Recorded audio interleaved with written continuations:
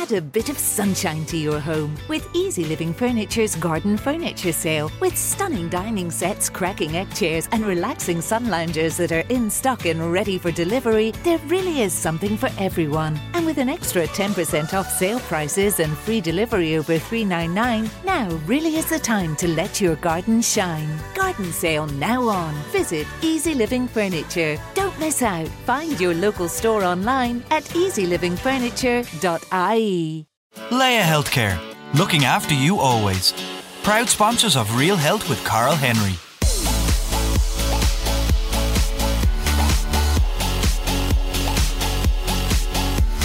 Hello, welcome to Real Health with me, Carl Henry, in association with Leia Healthcare. Folks, on this week's show, I'm delighted to be joined by the investigations editor of the Sunday World, Nicola Tallant. It's around now, we do different types of interviews with really interesting people, and it's a Lessons of Life episode. So sit back, relax, and enjoy the next 20 minutes or so as I chat with Nicola. She's no stranger to the world of podcasting, with her massively successful podcast, Crime World, winning Podcast of the Year at this year's Newsbrand Ireland Journalism Awards. Nicola, a very big welcome to the show. How's it going? Good. Thanks, Carl, for having me. Yeah, I think our listeners will be surprised by our choice of guests this week, and I'm really interested in chatting to you to see how it goes. Talk to me, I suppose, to get started.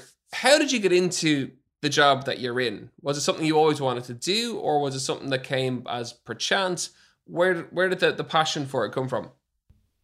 Certainly wanted to be a journalist anyway. I don't think I was totally focused on crime journalism. That came when I started working, and I just started getting posted onto jobs involving crime stories and realised I really enjoyed and found them fascinating, really. So I returned to college some years later and did a HTIP in criminology. And I suppose really that was all part of just me opening my mind up to the subject matter and all the aspects that go with it. So it was certainly, journalism was something I knew from a young age, but crime journalism, I kind of evolved into it. And then, okay, chat to me about crime then. So how did you get into crime reporting? I think probably the start of it, the real start of it, would have been covering the Gilligan trials, as in the Veronica Guerin murder had happened, and Gilligan's gang were brought back from the UK. They were tried in the Special Criminal Court, and I was covering that, and I just sort of got this sense of justice or something from that. And I got into it then. There seemed to have been a lot of big crime stories, or maybe there was just less murder or something in the country at the time. I remember whenever there would be some big case would happen, journalists would go en masse down to some particular part of the country and stay a good week while reporting on the things. And, you know, that was, you know, not saying murder is good fun, but the kind of the reporting and the camaraderie we had and all that was part and parcel of the job. I just went from there. I was always interested in crime, organised crime, domestic crime, anything, you know, would have interested me. And I would have been reading as well alongside it, and, you know, reading international stuff. And I continue to do that. I try and keep myself as informed as possible on my subject. And is it something that's changed a huge amount over the years? Well, it has really, I suppose. I mean, I think particularly the organised crime has developed, and that's largely what I've been writing about in recent years because it's been so prolific in this country. But it has just become very international. There was a time that you'd be able to identify the houses of, you know, there'd be, say, a top 10 guys you'd be writing about or whatever, and they are nearly always guys, by the way. But you'd know where they lived, and you'd know maybe where their kids went to school, and you'd know this, that and the other about them. But now most of the top guys are abroad. They're far afield. They're Dubai, you know, out way beyond Europe's borders now. So, yeah, it has become much more international, much more global. There's much more guns about, much more kids getting involved in drug gangs and crime. And I don't know, there just seem to be so many young children that are seeing it as an employment option now. It's almost becoming normalised within our culture. And do you feel from a media perspective, obviously in terms of the writing that you do and with the podcast now as well, that there's a huge power to that in terms of exposing, tackling, discussing, that, you know, you've got a huge platform to be able to talk about a lot of these issues? Yeah, I suppose when you say that, I do have a large platform, and yeah, definitely I do, and I think that brings with it a bit of responsibility to try and not be black and white about it. You have to try and see the wider issues that cause it, and how really all of society is to blame for what's happening. We can't just compartmentalize it in particular areas, and I try to do that all the time, and I certainly try to I've evolved maybe as well in my thinking and in my understanding of it over the years. And that's human nature, isn't it? We change, we evolve, we grow. You hope we get a bit better. Yeah, well, I suppose that comes with life experience. Yeah, so chat me through that a little bit. And again, like everyone we chat to when we do these types of episodes will very much say that, over the course of their career, absolutely you evolve, you change. It's a natural aspect. But from your own work and the work that you do, chat us through that a little bit in terms of how we've evolved, or your take on the situation's evolved. Yeah, well, I suppose, the mediums have evolved as well, the journalistic mediums that are there. Like the newspaper, the printed word is pretty cold in a way, and especially in the way crime can be presented. It's a big headline, it's a picture, and it's probably fairly brutal, basic way of describing the story, which may be either a gangland murder, or it may be an expose on a big crime boss. I think when we're moving towards documentary, towards audio, and I love podcasting, it gives you much more of an opportunity to just explore that a little bit further, and to go back to, well, why did this happen? What are the factors, the influencing factors that were there, maybe at the beginning of this individual's life, that led to them either being the victim of crime or being a young hitman. I mean, when I see those kids in the court sometimes, and they have committed the ultimate crime for money, you do have to question, how did this was once a little innocent child, and how did this sort of person evolve from that, and what happened to them along the way? And sometimes, that can be a bit lefty. I mean, some people, it doesn't, something doesn't happen to them. They are just bad. But most people I've encountered, I have to say, they have just, life has actually been nearly laid out for them, and they haven't had the same advantages that a lot of us do have. And I sort of always try and put myself in the position of, well, what would I be like? I, talk to a lot of people, and they're living in particular areas, and it's not just where you're living, it's completely and utterly, I would think more importantly is the parenting. And kids who haven't been parented, who don't have anybody there looking out for them, there could be a lot of addiction in the household, that could be going back generations, and crime could have been a natural outlet for them, a natural career plan for them. And sometimes they feel that they only have two options in life, and one of them is to become a drug addict, or the other is to become a drug dealer. I mean, they're the two options that they see going forward. And that can be a young kind of teenager that's all they can see. So you try and think that if you were that limited, or that's actually how you genuinely felt you were that limited, which one would you go for? I'd probably go for the fancy runners. Yeah. Yeah, and I think most people would. I think it's a very fair, you have two very stark choices. Mm-hmm. Two very stark choices. And obviously everybody has more choices than that. It's not to say that they are the only choices. Of course they're not. And when you look more internationally really about things, Ireland is a rich country, and we do have a huge amount of trauma in our backgrounds, but we also have a lot of opportunities for people. We have free education, we have social welfare, we have things like that other countries that I would be sort of looking at, where you've issues of people going into crime, they just seem to have less, and maybe their choices are even smaller than that. And is that a society, you're very much at the front line of a lot of this, is that a societal thing that we need to look at, to give everyone more opportunities and more chances to break that cycle and break those, to get away from those two choices?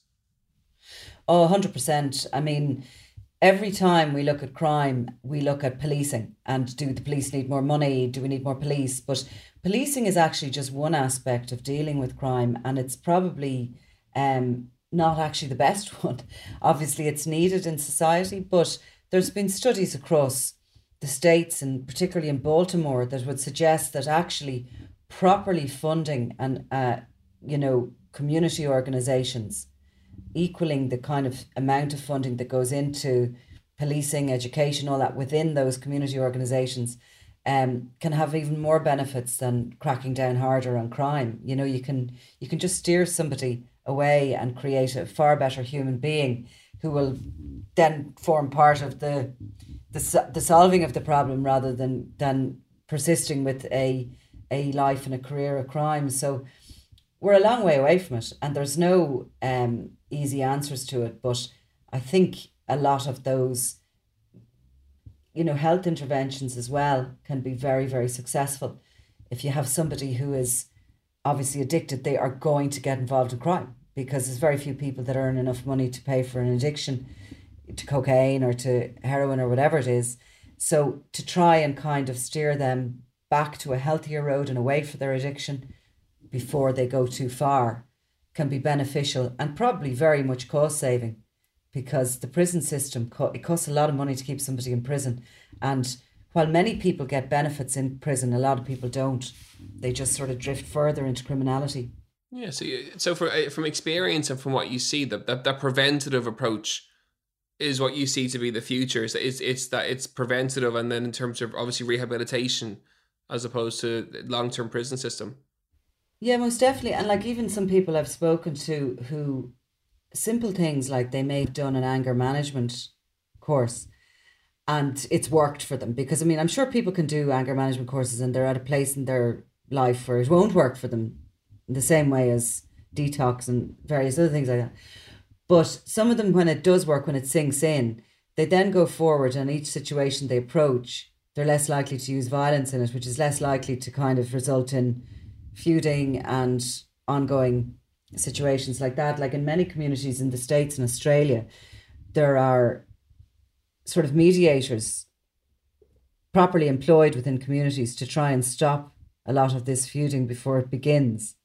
And within certain cultural communities and all the rest of it, that they're actually, and they're from within. It's never an outsider that can do that role. It always has to be somebody from within their community that they will be culturally equal to, as much as anything else. So there's all sorts of different ways, but then we just throw money into policing, we lock everybody up, and it just keeps going. It can be a little bit, even covering it can be just overwhelming at times, because it sometimes seems hopeless.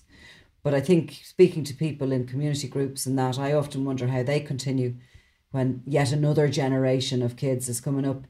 And they always say that even just one success story is enough to keep them going. And you beat me to pretty much where I was going to go with this, which was back to you a little bit in terms of the job and being overwhelmed by what you cover, because what you cover as a topic is phenomenally fascinating, I would imagine. It's heavy, absolutely. And do you ever get times where you have been overwhelmed when putting a story together or researching a story? Obviously, you can't tell me what the stories are, but just in terms of, I'm fascinated by what you find with the job that you do. I find some of the stories, in the past, I've had to kind of move away from reporting on. I find personally reporting on child sex abuse horrific. I really find that takes a huge toll, and because it does, I'm not much good at it. So I have to just kind of walk away from that and leave that to the people who seem to be able to. But yet, I don't get overwhelmed by necessarily the stories. I just, like everybody, you just get to a point where you need a break, because when you get tired of it, you're not doing your best. You're not probably very interesting to listen to when you're tired and you're, in need of a holiday. But just like everybody else, really, it is essentially a job just like any other one. Would you say it's a job that you have, an addiction is probably the wrong word to use, but you're obviously very passionate about it?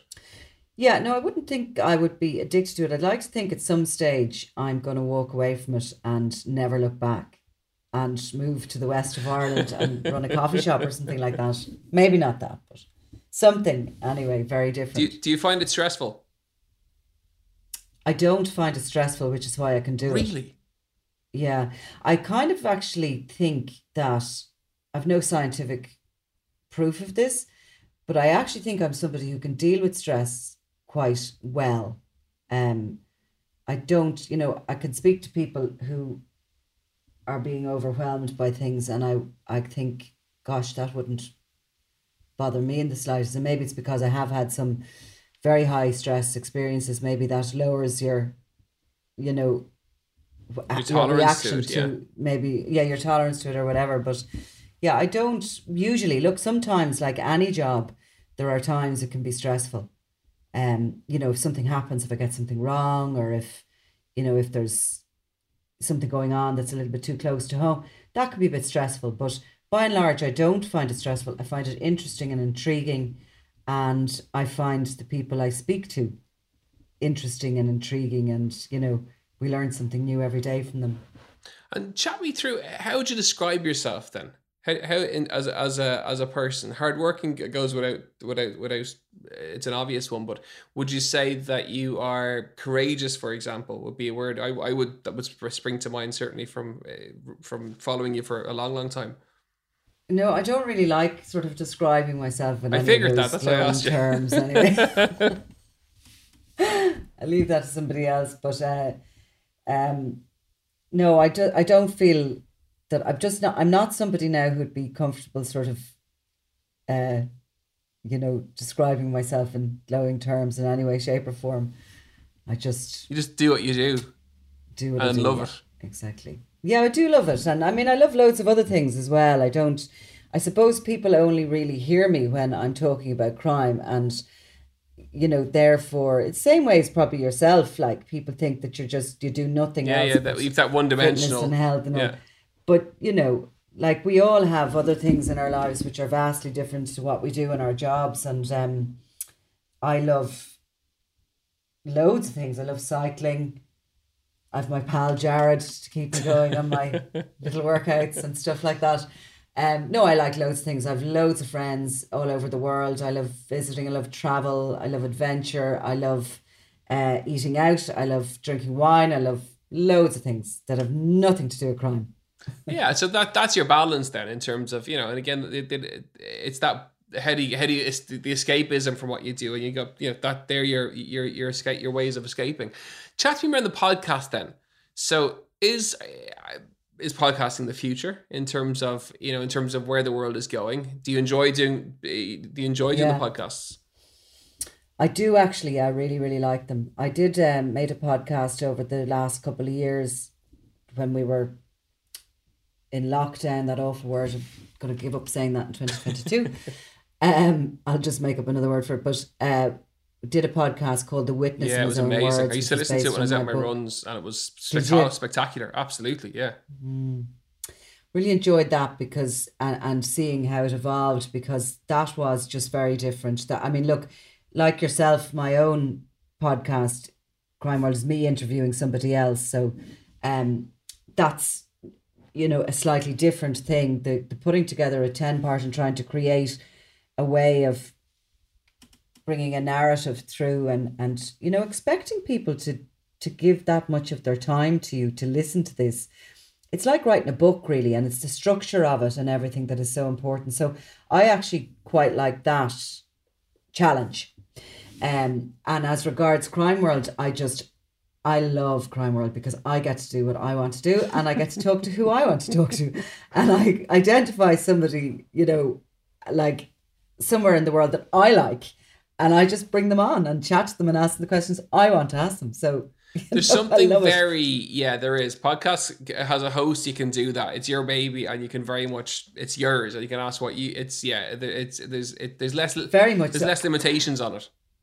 Yeah, and I think the other thing about it is it gives you a little bit of, like, I think podcasting has to be like, the listener has to connect with you a little bit. So, usually crime journalism is just very, if I do interviews on TV or on radio or anything, there isn't any laughs in it, is there? Let's be honest.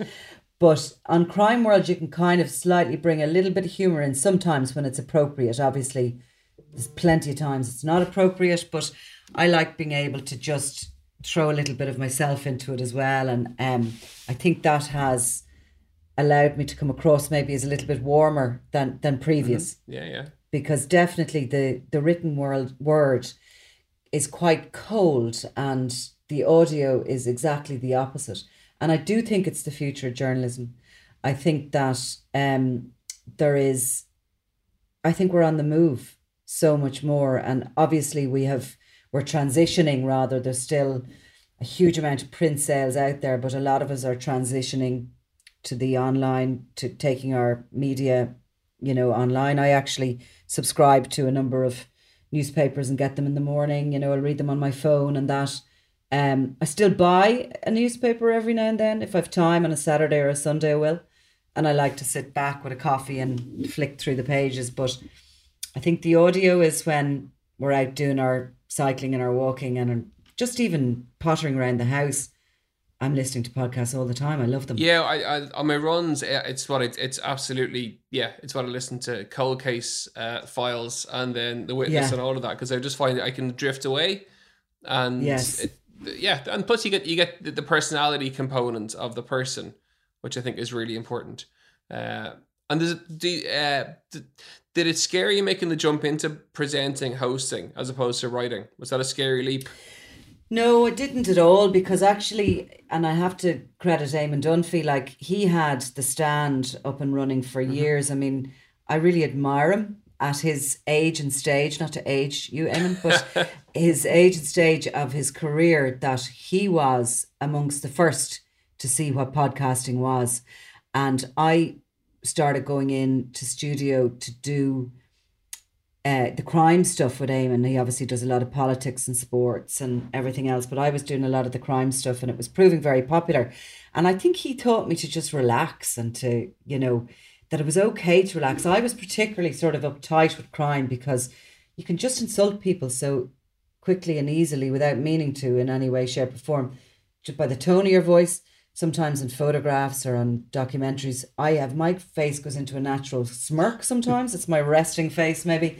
But, and you can just see that can insult people, which when you don't mean for a second to be that way. But I think he sort of taught me to relax a bit and to enjoy the subject the way I did, rather than being so uptight about presenting it or telling it. And so when I picked up the microphone myself, I definitely felt relaxed about it, and I have Dunphy to credit for that. We had him on, I think it was December, maybe 2 years ago, in a similar life lessons kind of app from his house. It was fascinating. Yeah. It was absolutely, he was great. He was great crack, but he was also really interesting. He had a really interesting story and, I suppose, approach. He's a very kind person. Absolutely. As well. He was really fantastic. Kind to younger people and very encouraging. And he's one of those people that would never begrudge you anything. And looking back, I always ask people this question when we do this type of show. Advice to your 20-year-old self on reflection. Oh, I can't say that there's no way I could say that publicly. Fair enough. Would you advise yourself to go down the same route that you've taken? There we go. I'll steer it that way. Okay, yeah, we'll stick it to career. Maybe not. I wouldn't actually. Okay. No, I probably wouldn't. But maybe you should never have the facility, and that's why we don't have the facility, because you never know what adventure you're going on. I mean, I would have been like probably most 20-year-olds, and maybe I'm still a little bit that way. I just take opportunities when they come. I don't think too much about them. I don't if I needed to buy a new sofa, I would walk into the shop and buy a new bloody sofa. I know loads of people who'll spend hours, investigating prices and all this on the internet. I wouldn't dream of doing that. I can be very impulsive and I'm always happy with the decision I make. Okay. So you back yourself. Yeah, just that's the way I kind of look. Sometimes you'll make a mistake and you go, why did I say yes to this, or why did I do that? But by and large, it's always stood to me to be like that. So I'm glad I can't go back to my 20-year-old self, because now, as that more mature, seeing the kind of maybe some dangers I faced over the years, I would certainly, if I had a 20-year-old daughter, shall I say, I'd be saying, no way are you going into this job. Go and do something much more sensible and safe. And if you didn't do what you're currently doing, what would you do? Or what would you have done? Yeah, I've no idea. Is the coffee shop in the west of Ireland the dream? No. I just don't know. It'll come to me. Do you know that? In the same way everything kind of comes to me or comes along. I just reckon that someday I will be going along and it'll hit me what I'm going to do next. And that's the way it'll happen. For the moment, I'm still happy doing this crime gig and this emerging, evolving crime gig. It's definitely helped, I think, that this whole new world of podcasting has opened up, along with the writing job and the books and all the rest of it. But it's kept it interesting. And in a way, I think that's what journalism is and was. And maybe my personality was rightly married to the job, because I find it difficult to sit still long enough to get my hair cut. I just constantly want to move on to the next thing. And journalists are a bit like that. There's always something new around the corner or new the next day. And we have a tendency, I hope I am speaking for more than myself, but we have a tendency to know a little bit about a lot. But, you know, we don't spend too much time lingering on things. We just move on. So, and for people tuning in, is that the advice that you give them? Which is, you know, back yourself, go for it, just take the opportunities when they come, and, you know, just play maybe on. Tune into your own personality, because some people need to worry and some people need to think that a decision is right before they make it. And they need to investigate every other avenue before they are, you know, they come to a decision or what they're going to do.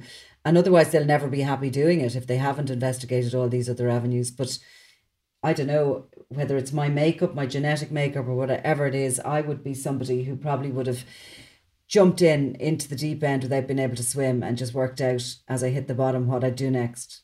And it's worked out well, absolutely. If people want to tune into the podcast, tell us where it is.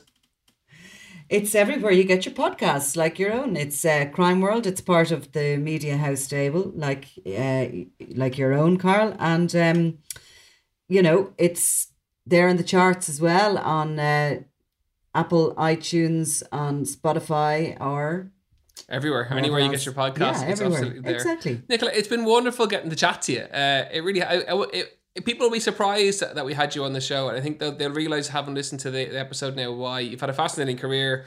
Lots of really interesting tips for people, and have a lovely Christmas with your lovely Christmas tree in the background. It's very festive altogether. It really is. Great. Happy Christmas. Folks, that is it for another episode of Real Health with me, Carl Henry, in association with Laya Healthcare. As ever, you know where we are, at Carl Henry PT on Twitter and on Instagram, and realhealth@independent.ie. Have a wonderful Christmas, and we'll see you in a couple of days. So long.